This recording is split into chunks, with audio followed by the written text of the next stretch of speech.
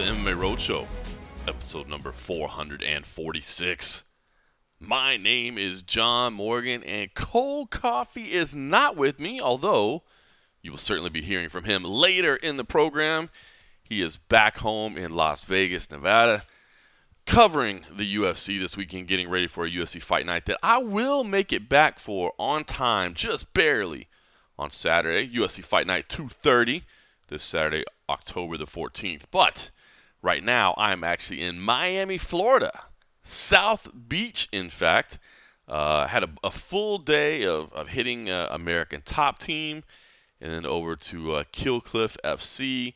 Basically, it was a media day that was arranged by the PFL to visit some of the finalists that are set up and ready to go for that November 24th show in Washington, D.C., and it worked out just absolutely perfect for me because I've got to be in Tampa, Florida tomorrow because on Friday we have CFFC 126 in Dragoni versus Ishmael.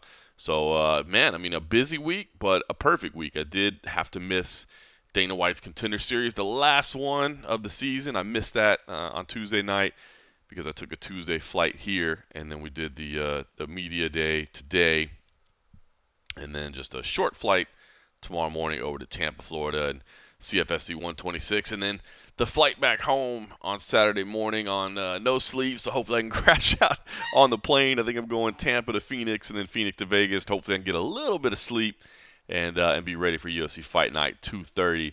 Crazy stretch. But, that just pales in comparison to the craziness that is UFC 294 right now. Listen, I have been tracking this all day long, of course. Again, we were busy doing interviews. We talked with Kayla Harrison. We talked with Josh Silveira. We talked with Renan Fajeda. Those three over at American Top Team. We were supposed to speak to Magomed Karamov as well, but there was a mix-up in the schedule with his translator, and so unfortunately he tried to do it in English. I give him all the credit in the world because I don't even know a word of Russian, and he tried, but it was just communicating questions was a problem. So everybody was very apologetic, and we didn't get a chance to talk to them, which I'm intrigued by that final, actually. Him and Sadabusi, both of them trying to become two-time PFL world champions, and Sadabusi's actually won 9 straight fights. The last guy to beat him was Magomed Karamov, who has been dominant but has had some issues along the way with, some surprise setbacks and some injuries. But neither here nor there. We didn't get to talk to him. But all along the way, and I should say, and then we got over to Kill Cliff FC. Impa Kasanganay was there. Impa's turned into just an absolute phenomenal interview, man. Just a super nice, well-thought-out guy. And really just this great story of return. You know what I mean? He mentioned it. He's like, "What's the date?" And I was like, "It's October 11th." He was like, "Yeah, 3 years ago. 3 years ago yesterday." So he said it was October 10th. 3 years ago yesterday, I was getting knocked out by Joaquin Buckley, and this low point of my career, and everybody wondered if I'm ever going to be able to move past it. And now I'm here, fighting for the 5th time this year, straight from the Challenger Series all the way to the finals, and yeah, man, he's looking to secure $1 million. So what a turnaround! He actually said after the semifinal win, he kind of looked at his coaches in the locker room and was like, "Man, I am so lucky the UFC let me go." And that's hard to say, And not everybody that gets in that position is going to make it to the $1 million fight, but when you do, man, it really is cool. So talk more about that in a little bit. But yeah, it was great talking to all those guys. But of course, could not help but be checking the phones all night long. Of course, it started last night. I was watching the Dana White scrum afterwards when he confirmed that, yes, Alexander Volkanovski has stepped into the main event of UFC 294, and we're going to get the rematch against Islam Makhachev. And it's crazy, man. You see all the memes out there with the big balls. There's no other way to say it, right?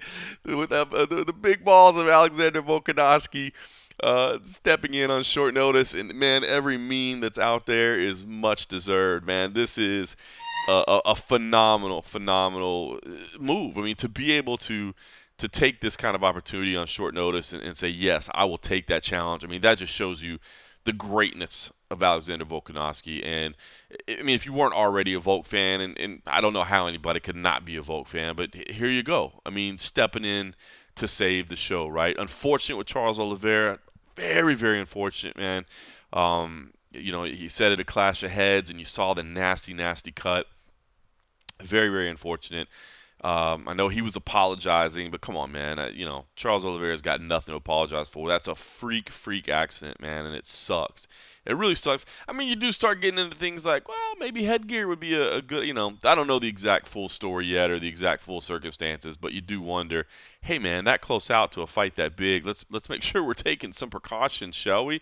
But I don't want to make that sound as any blame or, maybe it's a situation where he's like, dude, I got to get that real world feeling, man. I just not the same with headgear on. I got to get some actual live rounds. And it's fair. I mean, but the opponent could wear headgear. I mean, there's, you wonder what happened. Hopefully it's not a situation where somebody was throwing a knee. I mean, it sounds like it was a clash of heads, but there's just, I think those days are kind of behind us, but there used to be days where guys were trying to be gym heroes, and bro, if you're in there training with the champ, that's not your day to shine, right? That's not your day to show everybody how badass you are and that you deserve the next title opportunity. Like, no, you're there to help get this man prepared. So hopefully it was nothing along those lines of somebody, doing something that they weren't supposed to be doing, but it doesn't seem that way. But unfortunate, and Alexander Volkanovski steps up. And you got to give credit to Islam Makhachev as well, right?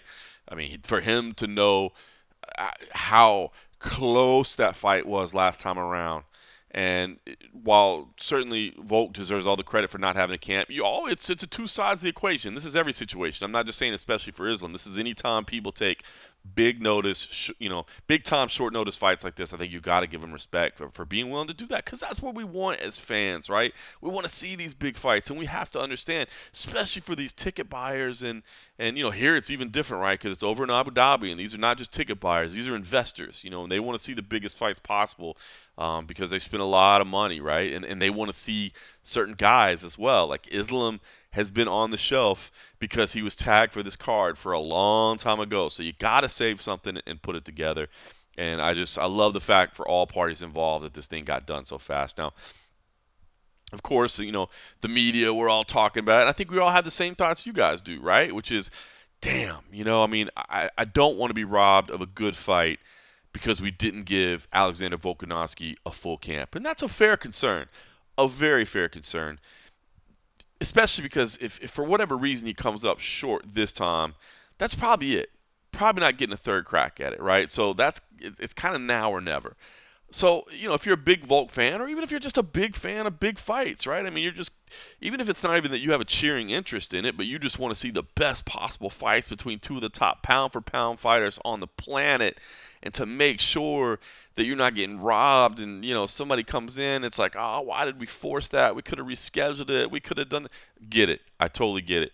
But I just don't think it's a concern with Volk. I mean, it's not like, you were dragging this guy off the couch, and he's like, oh, man, I was just, I've been drinking the last 3 weeks. I haven't even put a workout in, but yeah, I'll do it. You know what I mean? That's not Alexander Volkanovski. He's always training. He's always prepared. And this is a fight that he wants. And this is a fight that he thinks he won the last time around. And it was razor thin. I scored it for Islam, but just barely so. Just barely so. So I'm excited to see this fight again. And I don't have too many concerns that we're not going to get the fight we deserve. I just think these two guys are the top of the heap right now. And of course, Islam was getting ready anyway, so there's no concern there. But if you're concerned from the Volkanovski side, I'm not saying there's no reason to be concerned whatsoever, but I just think he's that good and that committed that you can kind of go, nah, it's going to be fine. It's going to be fine. And it's going to be the big rematch, man. And I hate to say it, but I'm probably more pumped for that fight, right? I mean, who isn't? I mean, not that we weren't hyped to see Charles Oliveira as well, but I think a lot of people just feel like that's just the wrong style. That's just a style that's not going to work. Now, I disagree. I think it's still competitive. But we saw Charles Oliveira get finished. We saw Alexander Volkanovski go 25 minutes of incredibly competitive action. So, more fired up about that, if I'm being honest with you. Gutted for Charles Oliveira. Hopefully he heals up soon. Maybe it gives him a better opportunity. I know he wasn't necessarily thrilled about having to go back over to Abu Dhabi, so maybe it gives him an opportunity to reschedule it for Brazil sometime, or somewhere that seems a little bit more fair to his liking. Maybe not necessarily Brazil, but at least, Vegas or New York or something like that sometime early next year against the winner. So we'll see. But intriguing fight. Well, we'll definitely talk about that next week. Not making the trip to Abu Dhabi, but obviously going to be watching it, of course, and dialed into all the fight week activities just like everybody else. So incredible main event. And then, as if that shakeup wasn't enough, then you get the second shakeup as well. That Khamzat Chimaev will no longer be facing Paulo Costa, but who'll be facing Kamaru Usman instead. I mean, kind of out of left field, right? I mean, if the other one wasn't out of left field enough, now this one's totally crazy, right? I mean, you got two top-ranked welterweights who have been in the mix for quite some time. Usman, the former champ at number one. Chimaev, the guy that's been on everybody's radar forever. The guy with all the hype behind him, but has struggled to get fights and visa issues and travel issues and whatever else. And now he's going to fight a year later, and it's going to be against Usman. And you know what, man? I hate to say this, but I think this is a better fight too. It's a better fight too, I think, because there's just so many question marks around Costa. And I'm not even just talking about, I mean, when you go through his track record, for sure. I mean, the win over Luke Rockhold that was a little bit wild, maybe wilder than it necessarily should have been. I think that's because Luke Rockhold was in there being a dog and made it fun. The weird loss to Marvin Vettori. The weird loss to Israel Adesanya. Just not necessarily great performances in any of those. And the dude is certainly a killer. No question about it. I mean, he's a specimen. But he's had these questionable performances, and then it's just all this stuff about the motivation and where he's at and, playing around and et cetera, and there's surgery. And I don't know, man. I don't know. I feel like had Khamzat Chimaev won this fight, that people would really not give him any credit for it. Now, if Costa wins, now he's right back in it, right? I told you I was that good. You guys doubted me, and I faced the wolf. I faced the guy that nobody wanted, and I beat him. And so it was a big fight for him. But for Chimaev, I think he stands a lot more to gain here in this matchup. You beat the former champion Usman. Now, I guess, if you want to look at question marks again, you can be like, well, here's Usman on short notice. Here's Usman fighting up a division, and that's all fair. I mean, those would be little caveats that if you were trying to make a case against Chimaev, you could.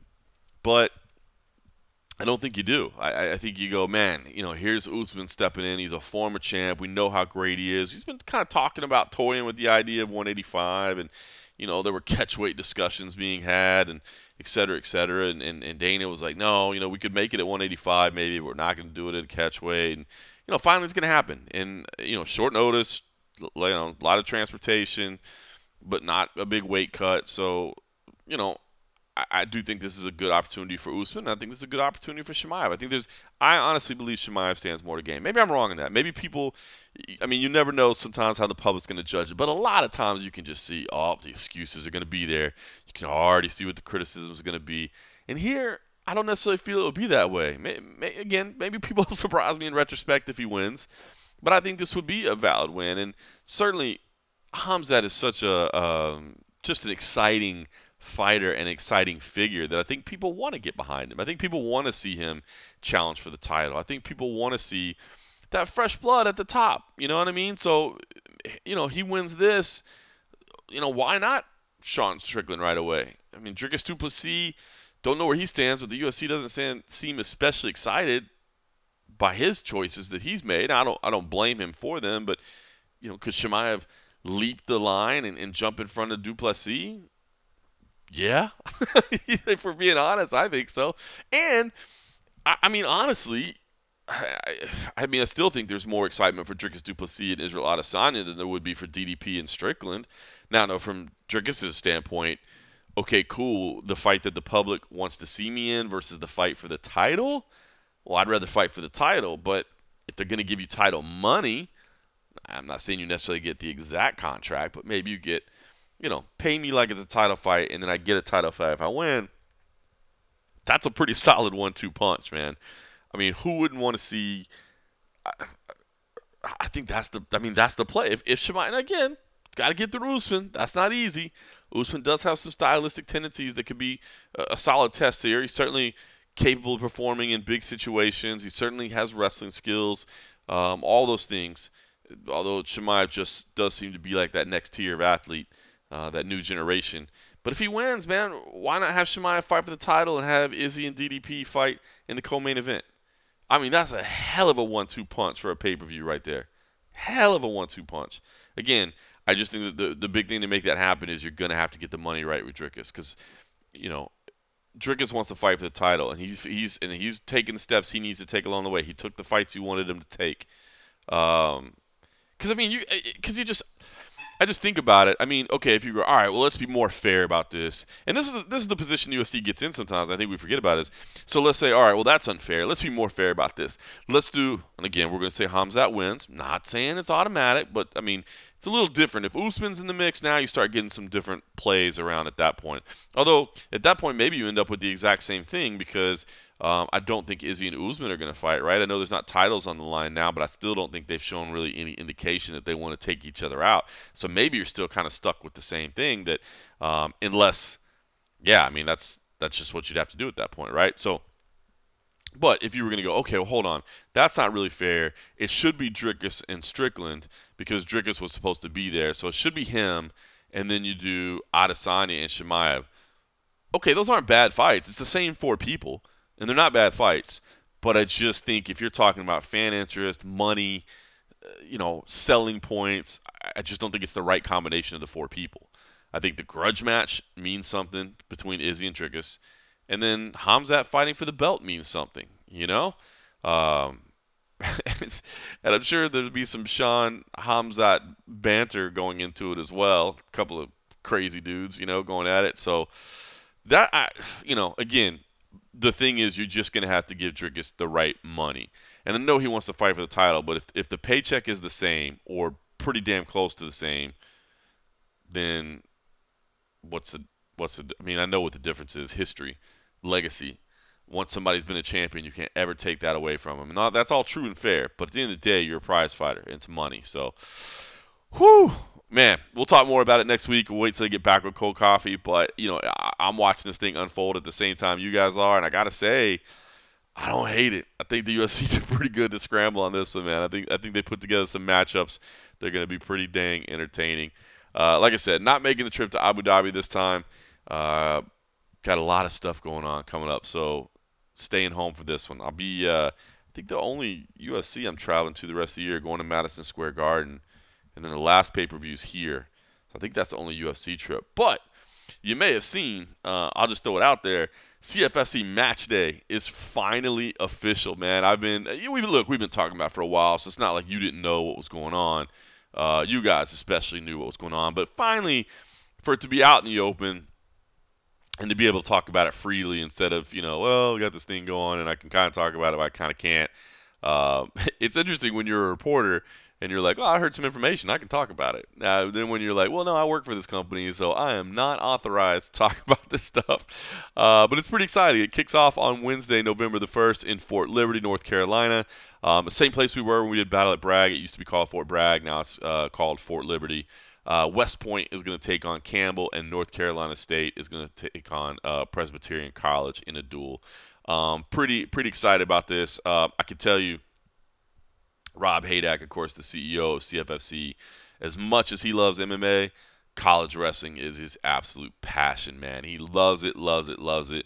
Was a college wrestler, was a wrestling coach for over a decade, and this has been a passion of his to give Division I college wrestling a new platform. UFC Fight Pass, and a lot of people I know probably haven't watched a lot of wrestling, but man, I'm telling you, it's a fun sport. It's an exciting sport. And if you're an MMA fan and you're just looking at these athletes, just watch one of these duels. I think we've got 9 dates on the calendar. Watch one of these. Just watch one at least, and just see if you don't see a bunch of athletes who could absolutely be successful at MMA if they applied themselves. It's just, there is no question about it to me that wrestling is the greatest base from which to start a mixed martial arts career. And I mean, these are D1 athletes. We saw some All-Americans last year when we did the battle at Bragg, and it's pretty cool to see that top level stuff. And of course, we're going to do top level production with it. The CFSC crew is hell bent on making sure that it looks good, it sounds good, that it that it honors the athletes. I think that's a big part of what we want to do is give these athletes a stage, man, and let them shine on it. And that counts even for here too. So some big names involved with it. Shane Sparks is going to be involved. David Taylor is going to be involved as well. Rob Eider is back as well.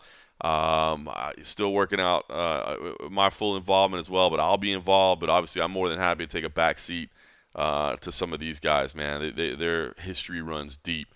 So just proud to be a part of it and proud to see this vision come to fruition. Rob Haydak has had it for a while, and he's been working on it in the background, and it's been a lot of legwork, and it's nice today to see it finally get announced, even though we've been kind of rumbling about it for quite some time. And there's some surprises along the way that I think are going to be pretty cool. Again, not that I can talk about just now, but as soon as I can, I will.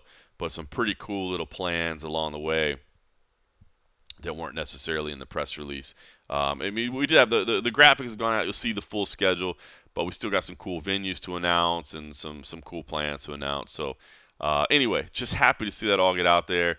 If you're a fan of college wrestling, just know that we're going to take that same level of passion that we have for MMA, that we have for submission grappling, and we're going to apply it to college wrestling as well. And we're going to try to put the absolute best best product forward that we can. And know that, man, this is an absolute passion project for Rob Haydak, man. He has been wanting for this to come to fruition for a long time. Even the graphics look cool, man. I love the little graphics that came together. CFFC Match Day, if you've seen that on the on the social media channels, it's pretty cool. It's pretty cool to see. There's some cool stuff along the way. So happy that that's finally out there. And now if you've seen the schedule, you've seen kind of why everything is going to be so busy for me in the fall, because we got a lot going on, and there's still some things in the CFFC schedule that we haven't even announced yet. But you can see, like, for instance, we're official for we have. I was like, let's make sure we announce that. So we've got wrestling on November 1st, MMA on November 3rd, and wrestling on November 5th, for instance. So there's like little stretches like that along the way that I'm so excited about. But that are going to be really busy. So was glad to see that get out there. So good stuff. You know what I meant to say about, just came to me, UFC 294. Sorry, I meant to say this. We were talking about the lightweight fight. I'm sure a lot of people are kind of bummed for Mateusz Gamrot. And I am too, hopefully he didn't shoot himself in the foot. Dana White did not seem happy the other night when we asked if Mateusz was the backup. He's like, how would he announce it? I'm like, he did an interview. But Mateusz is still going to serve as the backup. But he was always there for an emergency situation. You know what I mean? This was pretty much an emergency situation, but there was a little bit of time to plan for it, right? So because there was a little bit of time to scramble, I mean, a day or two later, and you're probably running out of time, and now you're just going with Mateusz. So maybe he's kind of frustrated a little bit and saying, dang, another 24, 48 hours, something like that, I'd have probably been the only option. But I don't think he slides back any, and again, no disrespect. Volkanovski says no. We'd already heard Gaethje was offered, Poirier was offered. Saw Poirier today, actually, man. He was in there grinding, man. I don't think I've ever been inside of American Top Team and not seen him there at practice and putting in his work. But I think this was the move to make. And that's no disrespect to Mateusz Gamrot, but you're talking about a pay-per-view headliner. You're talking about Abu Dhabi, the investment partners, all those things. And I think you really do have to factor in all that. So feel bad for him, but, I think this was the right call by the UFC. I really do. And it's not the only news in the Middle East, right? I mean, the news comes out today as well that the UFC is doing an event in Saudi Arabia in March. The first one for the company, and it's kind of on the heels of this merging of the UFC and WWE into the TKO brand. And, of course, WWE's been over there for a couple years. It's interesting, right? Because I'm with the PFL staff here in Florida doing these gym visits, and you kind of want to pick their brain a little bit, but they can only say so much about how they're feeling. But I do wonder how, and the people that are here are, they're operations, but not necessarily the brass. They're not here, obviously. They're back at the headquarters, but it will certainly be worth talking to PFL brass in November when we're at the finals about what they think about this, right? Because we talked about before that, I didn't necessarily see that, hey, Saudi Arabia is going to open up the wallet and they're just going to fund the heck out of PFL and, they're going to go chase after the UFC. But we said they could if they wanted to, because they can, right? I mean, we've seen it with Live Golf, where there was, never really any intention of making it profitable, and there was never even a need to do that. But they put so much pressure on that they ended up merging with the PGA Tour. I mean, that did not take very long to essentially assimilate with the biggest power on the planet. And I think it'd take a little bit longer with mixed martial arts and the UFC. Maybe I'm wrong in that, but the bottom line is, had they decided they were just going to pour in billions, they can. But instead, they're going to host a UFC event. And that's interesting because, truthfully, Saudi Arabia could still fund the PFL very well. They intend on setting up a PFL Middle East League. I think they'll call it the MENA region, Middle East, Northern Africa. I don't know if they'll call it that, but I know that's what they refer to it geographically behind the scenes. The UFC refers to it the same way. And they could still do that and still bring over the UFC as like, hey, here's the marquee brand. This is the global brand that but we also have this that's our version of, that and maybe catch people's interest. But I don't know. That's interesting, right? I mean, are you going to pay to bring in the UFC? Because I'm sure they're paying a nice site fee. I'm sure they're paying very well to have the organization over there, which means they'll probably, want very talented names as well. But, I don't know. Excuse me. I didn't see if it's necessarily promised as a pay-per-view. I remember when the Abu Dhabi announcement went out, I had never seen that before, where it was, it was promised to have multiple title fights. Now, you see UFC 294 doesn't have multiple title fights on it, so I guess there must be a clause, like, to the best of their interest. But the press release originally said, like, every fight would be guaranteed to have 2 title fights on it. So, what the Saudi Arabia deal is going to be, I don't know. Does that mean they want pay-per-views and they want pay-per-view cards and they want title fights? I bet they do. I mean, look at what they're doing with boxing. Look at what they're doing with WWE, right? They're not just bringing over like, hey, let's just have some fights. It's like, no, let's bring over the biggest fights in the world and let's put them on here. I got to think that's what they're going to do. But now just the big question remains, what do they do with PFL? Now, they've already committed the money to PFL. So they've already got at least, a couple years commitment in this. And they've already committed to building the PFL MENA region. But does this change anything from the PFL perspective in terms of what they're expecting out of the deal, or how much they think this can move them forward, or what they think it can fuel them to do, or what their overall plans are? Was this a curveball to them? Did they know all along? Oh yeah, they're never going to admit to it. Nobody from the PFL is ever going to say, yeah, we were a little shocked and hurt that they elected to bring over the UFC. We thought we had a solid business relationship with them, and then we see this. Nobody's ever going to say that. So you'll have to read between the lines when you talk to them and just try to get a feel for, are they just business speaking around this thing and saying that they're okay with something that they're not? Or, do they really see a rising tide raises all ships type situation? I don't know. I'm interested in it, though. But it is interesting that, Saudi Arabia, again, vast amounts of money to work with. So it's not as if they're budget constraints. But to be paying for the UFC to come while you're simultaneously investing in the PFL is a weird long-term strategy. And I can't imagine it is a long-term strategy. I got to think that at one point you're back in one or the other. Maybe I'm wrong. Maybe those pockets are so deep that that they see a situation where it makes sense to have the UFC and it makes sense to have the PFL.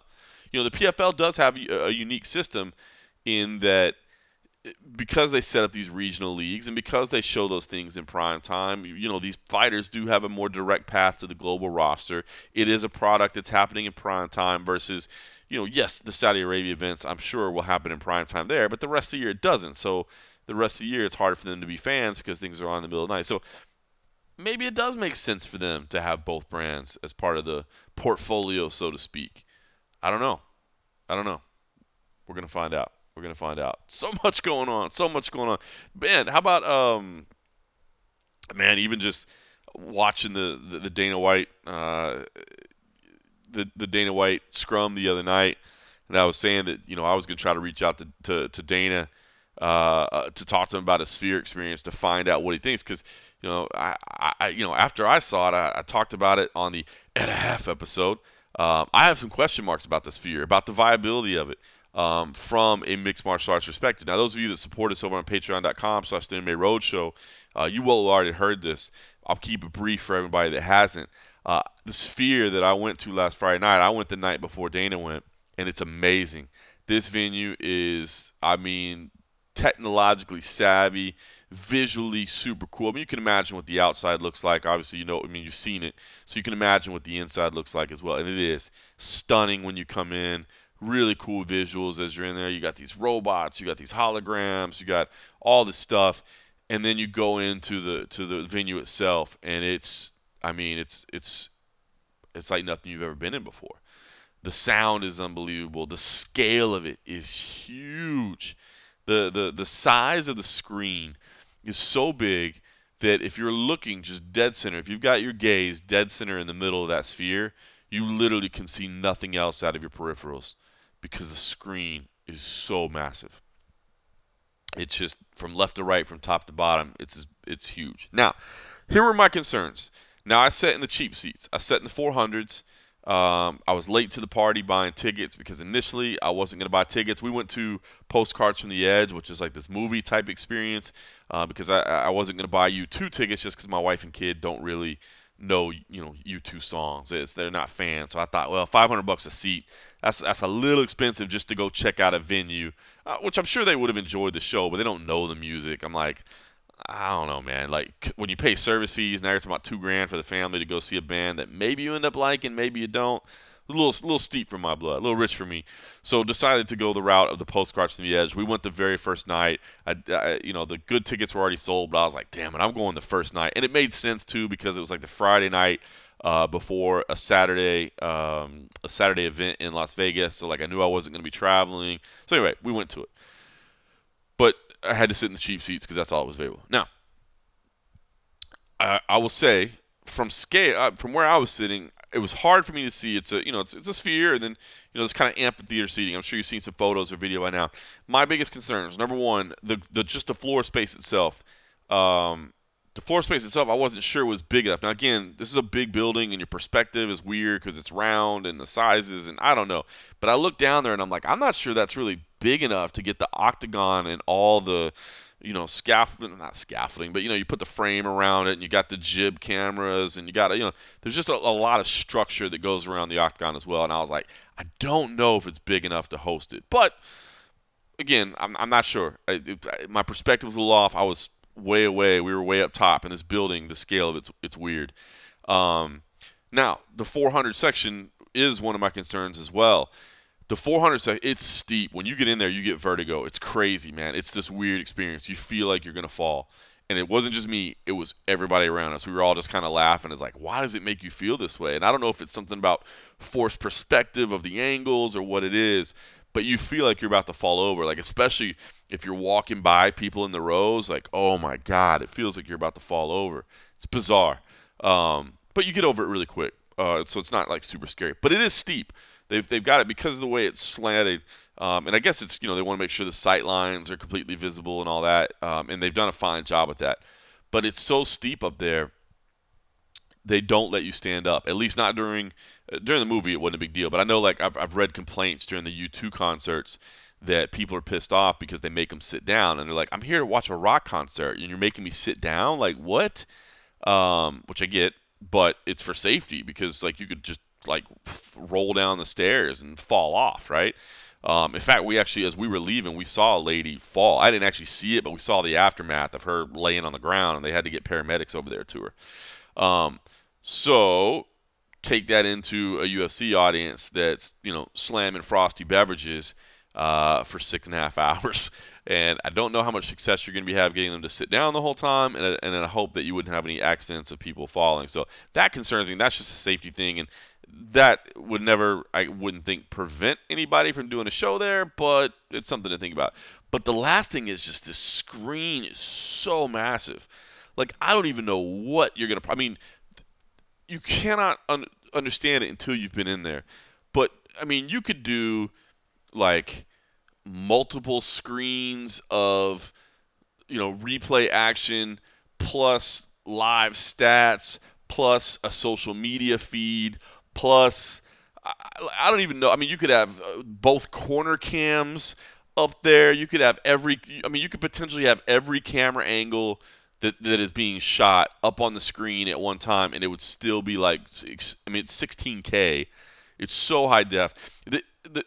Some of the coolest things that I thought during the postcards from Earth were like they'd shoot like bugs, like a little tiny ass bug, and now it's blown up to like 30 feet across on this massive screen, and yet it's crystal clear. You could see like hairs of insects. You know what I mean? Like it's that kind of definition. It's like the highest resolution microscope or something. So, I mean, until you experience it, like just words don't do it justice.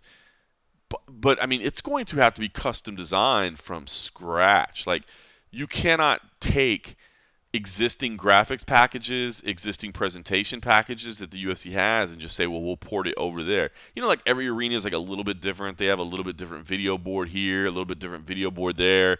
So, okay, you move it over. You're not going to be able to do that. Like somebody, and maybe multiple somebodies, are going to have to spend a significant amount of time designing the show to maximize what's being used there.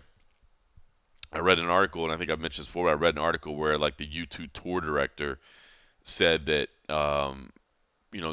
nobody's going to be able to do the Sphere for a one-off show.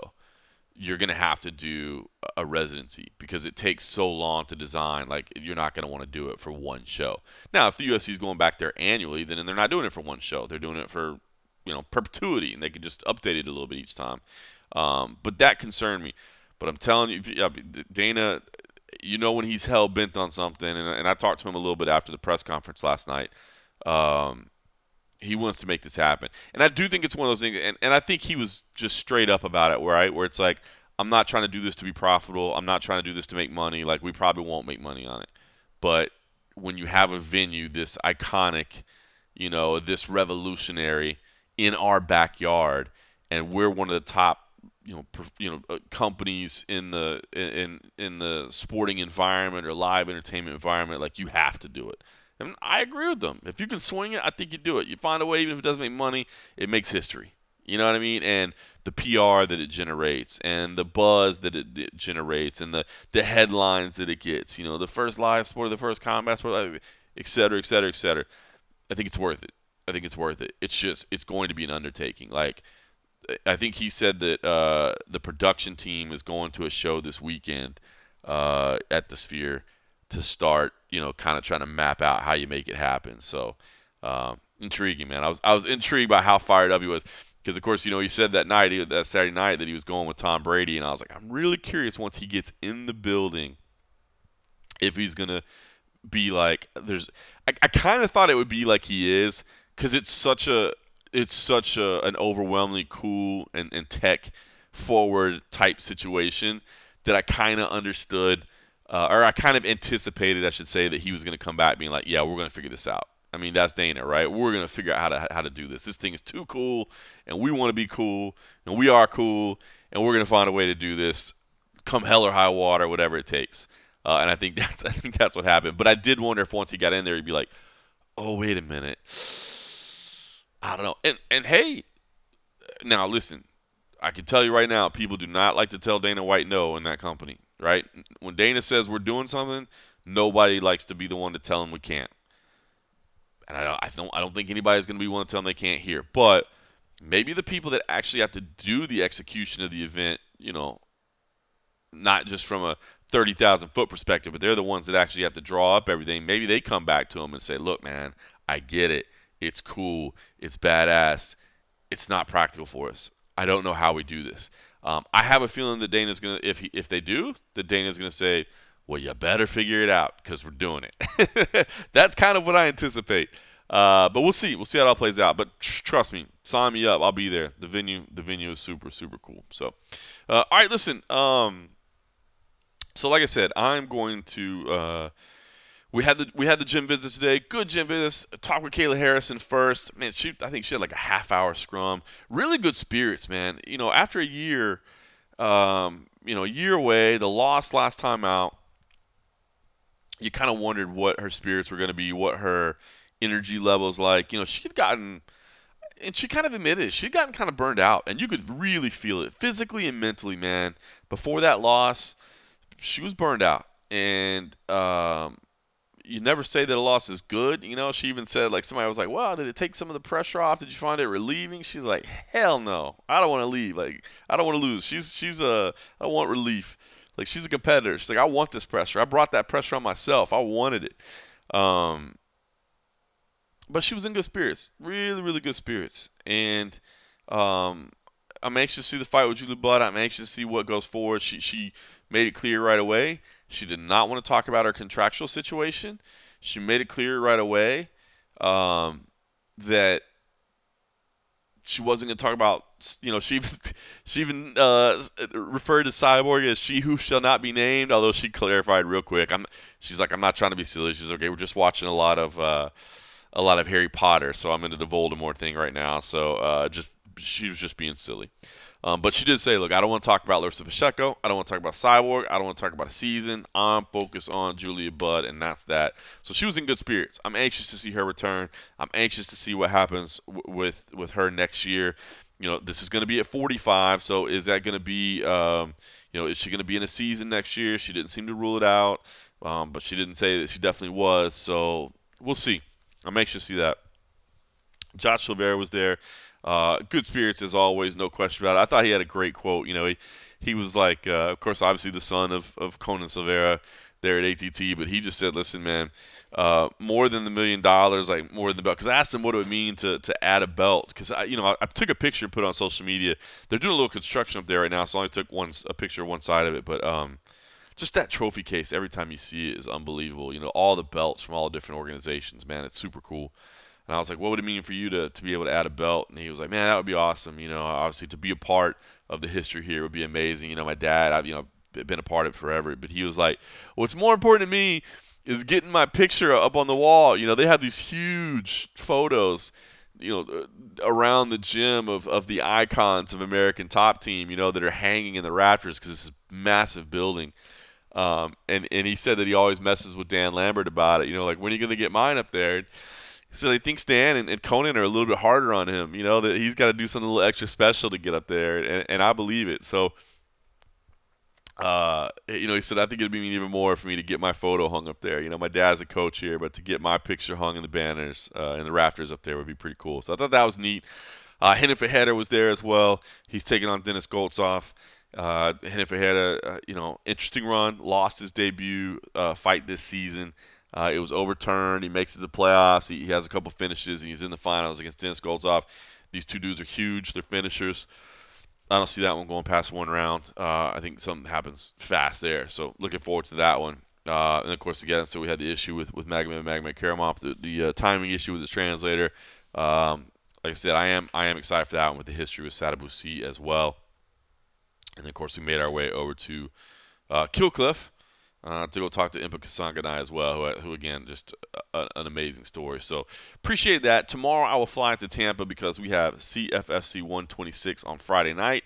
CM Punk is going to be there, so if you got an opportunity to watch us on UFC Fight Pass, I certainly would appreciate that. I imagine we'll be talking about some of the wrestling news that was made, and I don't know if we've got any other further announcements as well. We've got some other cards. It's just I don't know when we can talk about them all, so We do. But we got a great main event. Wilson Indrazoni is back against Tariq Ismail. Wilson Indrazoni, of course, you remember, if you're a hardcore CFFC fan, you know he lost his title at the scale last time out, was overweight. We actually do allow 1 pound allowances in CFFC, even for title fights. We allow the 1 pound allowance just because it's like, look, man, we get it. Developmental promotion, like, let them let them get to have that extra pound for now. Let them worry about that when they get to the higher level. Same reason we do the 4+1 format for title fights. That if it's 4-0 or 3-1 after 4 rounds, we don't go to the fifth round because it's like, man, it's those wars. That really take it out of you. Let's wait till they're making the big money before they have to go the full 25. But anyway, Bill Sanders-Joni's back.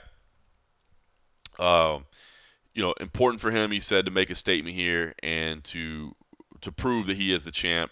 Actually told me, I don't know if it'll happen, but he told me he wants to make 135 at the scales on Thursday just to prove a point. Not 136. He gets it. He was 136.8 last time, and he said he was a little confused because when he left his house, he was good on his scale, but the official scale he wasn't good on it. But he was also supposed to come to the hotel the day before and check it, and he didn't because he wanted to be home for an extra day. And he's like, that was my fault. I screwed up. That was not a good choice of mine, and so I will not do that. But he really wants to make a statement. He's a proud Albanian. He wants to join Dennis Bazukia in the UFC and represent their nation. So he's looking to get a win. Meanwhile, Tariq Ismail, 7-1 record, TriStar MMA product. Man, a few words. I interviewed him ahead of time, and I'll be honest with you, he didn't really want to talk to me much. He didn't have a whole lot to say to me. But he's a veteran and 7-1 record and Muay Thai experience as well. And he's like, man, I want to come out and I'm gonna show everybody I deserve to be there. So that's our main event. Will Rentz is in the co-main event. He's always been exciting every time we've had him out there. He's facing a late replacement in Chris Alvidrez. Marquez Forrest is back. CJ Lafergola is back, so a couple of undefeated prospects there. Cedric Gunnison and Julio Cesar Chavez are going at it. Obviously, got to love the name Julio Cesar Chavez. And then Brandon Lopez is back against Jesus Hernandez. So it should be a fun main card. Prelims, I believe, 7 p.m. Eastern on OnlyFans, and the main card 9 p.m. Eastern on UFC Fight Pass. So that'll be Friday night. So appreciate everybody that wants to join in. Please give us a shout, give us a look. We certainly would appreciate it. And then I will jump on a plane, fly back on Saturday for UFC Fight Night 230. Did not get to take part, of course, in the festivities today for Media Day. But I do love the main event. Obviously, man, Sadiq Yusuff, Edson Barbosa, my goodness, that could be an absolute firecracker of a fight. I'm looking forward to that one. Jennifer Maia and Vivian Araujo, a couple of ranked women's flyweights. Jonathan Martinez versus Adrian Yanez. This could be fireworks as well. Had a chance to speak to Yanez about the fight. And, man, just the loss that he had, the setback and everything. And he's always a great interview. And he was actually telling me a funny story where him and Jonathan Martinez kind of met each other at International Fight Week and kind of hit it off and really liked each other. And I guess Yanez ran into Mark Montoya at a Fury FC event and was like, hey, I like Jonathan, man. I enjoyed hanging out with him. And I guess Montoya was like, well, you know what happens, right? And they were like, what do you mean? He was like, well, when you end up liking somebody in your division, they probably make you fight next. It just seems to be the way it works. And wouldn't you know it, get the call and they're fighting next. But, Martinez, obviously a long-time roadshow favorite, shy as can be, quiet-spoken, but can absolutely scrap. And, of course, Giannis can scrap as well, so love to see that. Andre Petrosky stepped in on short notice to face Michelle Pereira, so that's a big one as well. Edgar Chairez and Daniel Lacerda resuming that one. Christian Rodriguez is on there against Cameron Simon, so a lot of Darren Elkins versus TJ Brown. That could be a lot of fun. Enjoyed talking to TJ Brown prior to the fight as well. Not sure if you saw that interview, but he was talking about being more than 130 days sober and how much different it is for him, and just talked about the fact that he did it not only to reach his full potential as a fighter, but as a father as well. It felt like he just was kind of not doing everything that he could be. And, hey, I can relate to that. I understand the sentiment. And he's made the change, and he's like, and now he wants to stand there, and he says he's hoping he wins. Obviously, I'm never going to cheer against Darren Elkins, man. I love the damage, but he says he's hoping he wins so that he can really use his platform as a spotlight to speak out on addiction and recovery and mental health, and just that's okay to ask for help out there, and I think that's awesome, man. I know sometimes maybe everybody doesn't like to talk about that stuff, but man, we all go through anxiety and stresses. You know what I mean? Like, oh man, my whole career path changes. So far everything's been working out very well, but it's scary. You know what I mean? And knowing I got to provide for a family, and while I make these changes, chasing things that I love, that's not easy to do. And I've had stressful nights where I'm like, man, am I doing the right thing here? Am I screwing up? Am I being selfish by doing this? Am I doing something else? And just, knowing that these guys, and it's something that I've always loved about the sport, and I think it's one reason I've always been drawn to it, is that to a man and a woman, nobody on the roster will try to pretend like they don't get scared.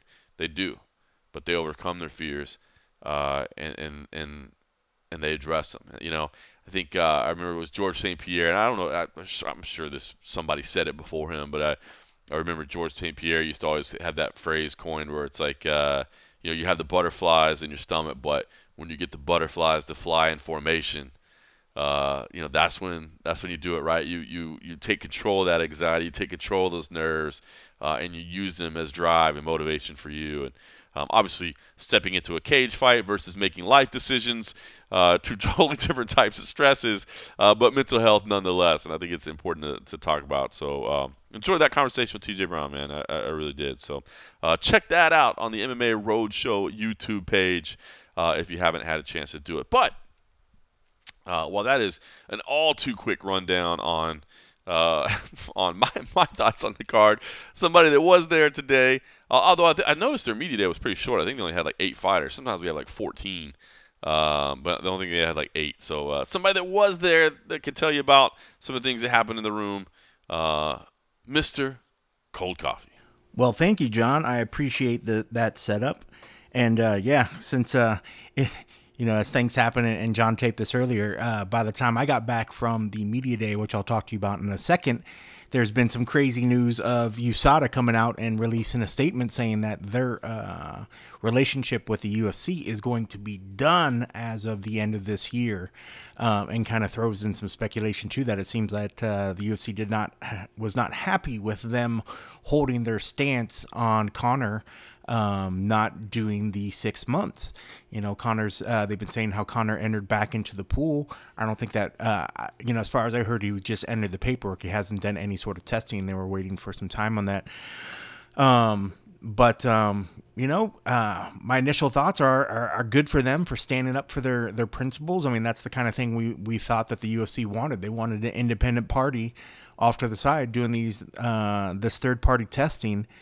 And they try to stick to their guns. And, in the past, when the UFC's always sort of alluded to the fact that things were USADA's directive, and it was USADA's decision why they would do so. Of course, I guess if you have your biggest cash cow, and especially with the way some crazy stuff had just recently been happening, maybe they weren't too happy that they couldn't get USADA to balk and give an immediate exemption, if that's the case, in case they want to try to use them for this thing. So kudos to USADA for sticking to their guns, but not surprised by any means that UFC did what they did. Doesn't mean that they're going to stop doing testing. Maybe they'll work with a different organization, or maybe Jeff Nowitzki now will head up their own internal testing that will work with just commissions and work with the commissions of whatever city that they're going to.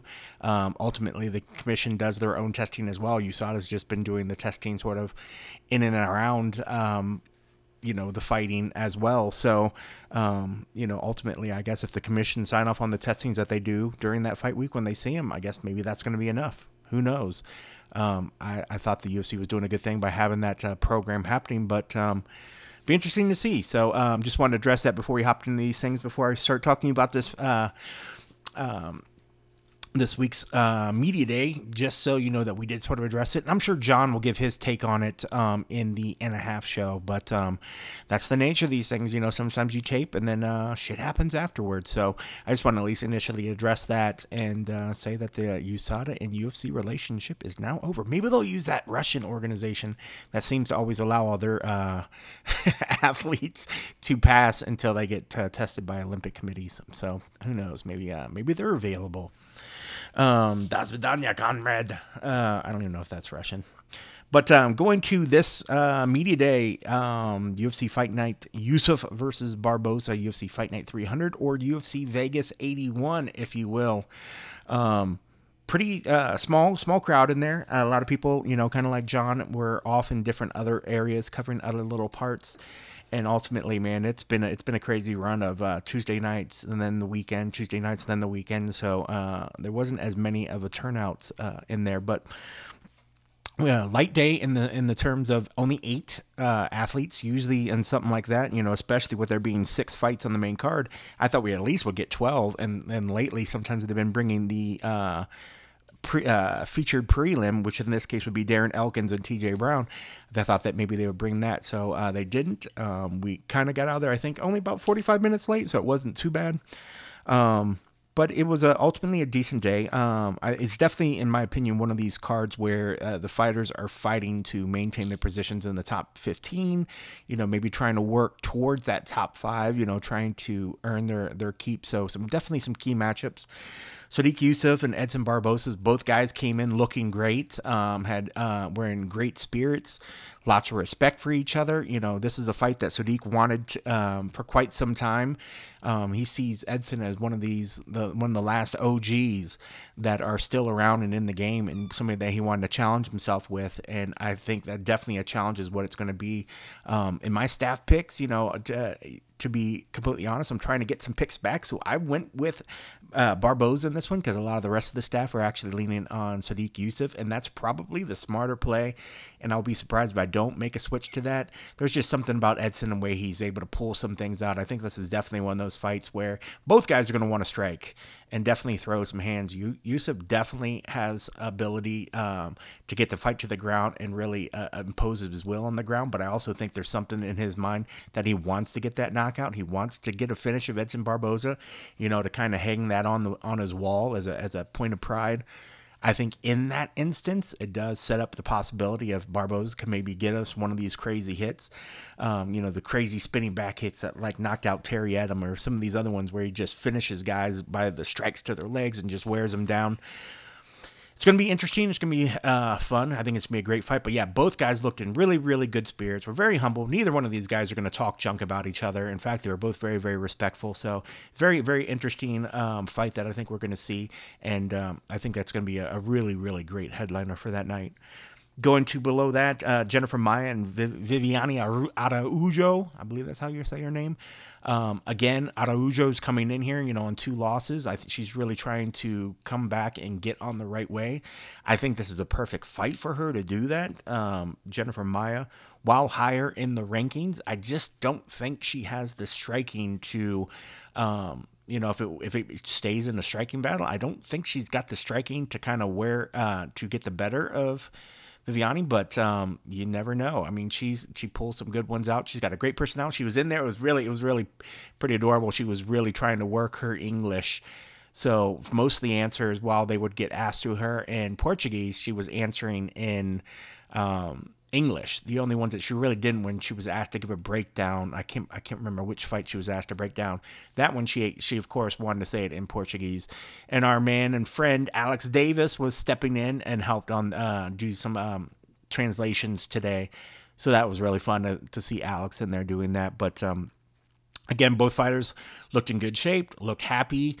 Didn't look like there was going to be any sort of weight issues coming in for their flyweight bout. So that should be a really, really lot of fun. And again, this is one of those fights really trying to maintain or earn and keep that spot in the top 10 division. So if Jennifer, she keeps riding the wave, a win over number 11, wow, does that propel her forward? No, but, a good performance and, a nice finish would probably do wonders to kind of keep her name moving in that right direction and earn some momentum forward.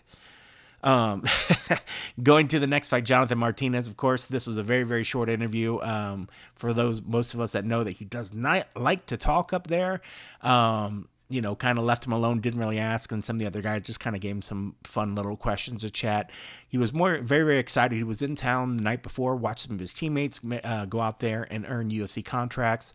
So he was very animated. It was good to see him lighten up and have a good time with that. Yanez wants to get back in there. He wants to get back on the winning track after losing against Rob Font. He was real honest and open about some of the things that he saw that he did wrong in that fight, and wanted to get back to basics. He realized that he really sort of not really let his guard down. There were certain shots where he lost his composure, and in those moments of losing some composure, maybe his guards were a little bit down, and his chin was a little bit more available than other times, and that's how he was able to get finished. But he really hunkered down in this camp, was really working on his basics. I mean, the guy's got great striking. He's got great boxing, and Fawn as well has great striking as well. I mean, two of probably the best strikers when it comes to looking at MMA fighters that have like boxing skills. Two of the best probably out there doing it. But Yanez looks like he's reinvigorated. He's got his mind right.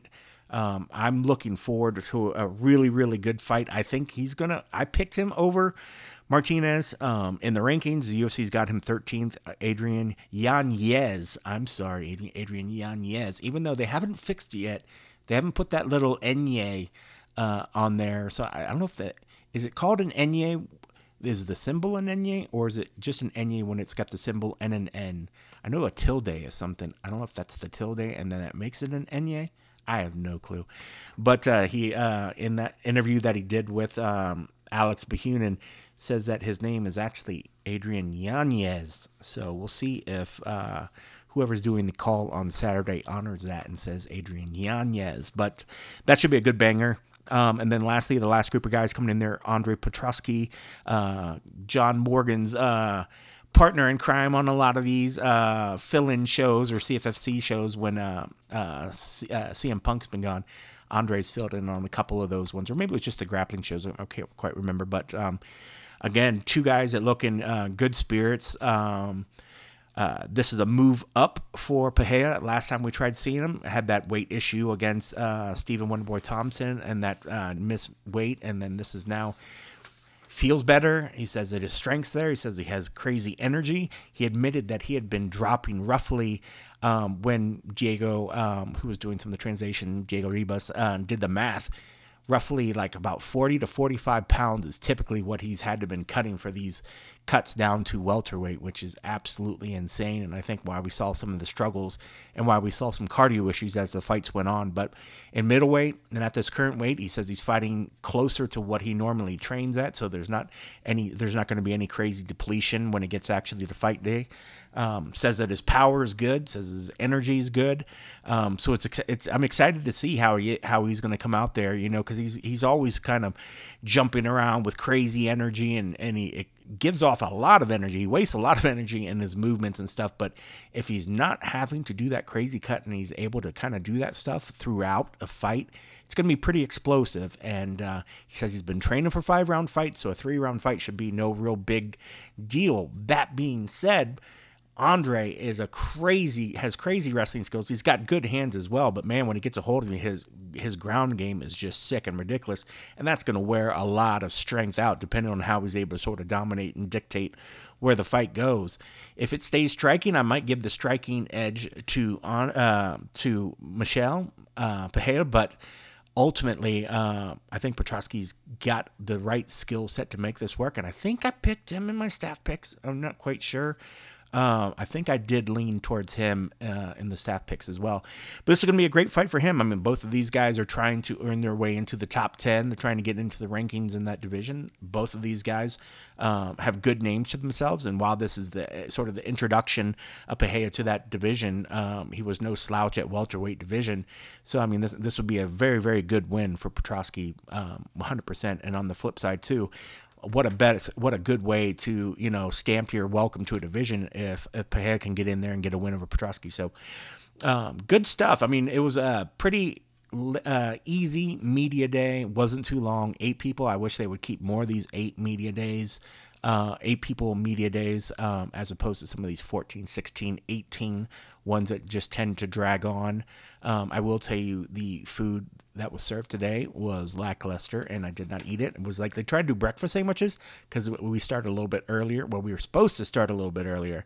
Supposed to start at 10:45. I think our first fighter on stage was like 11:15, and then I had my stream go wrong. The audio was all fucked up, and then I couldn't get it to allow me to make a switch while it was actually recording. So then I had to deal with it for the whole one, and it happened to be one half of the main event, Edson Barboza, and I was so bummed.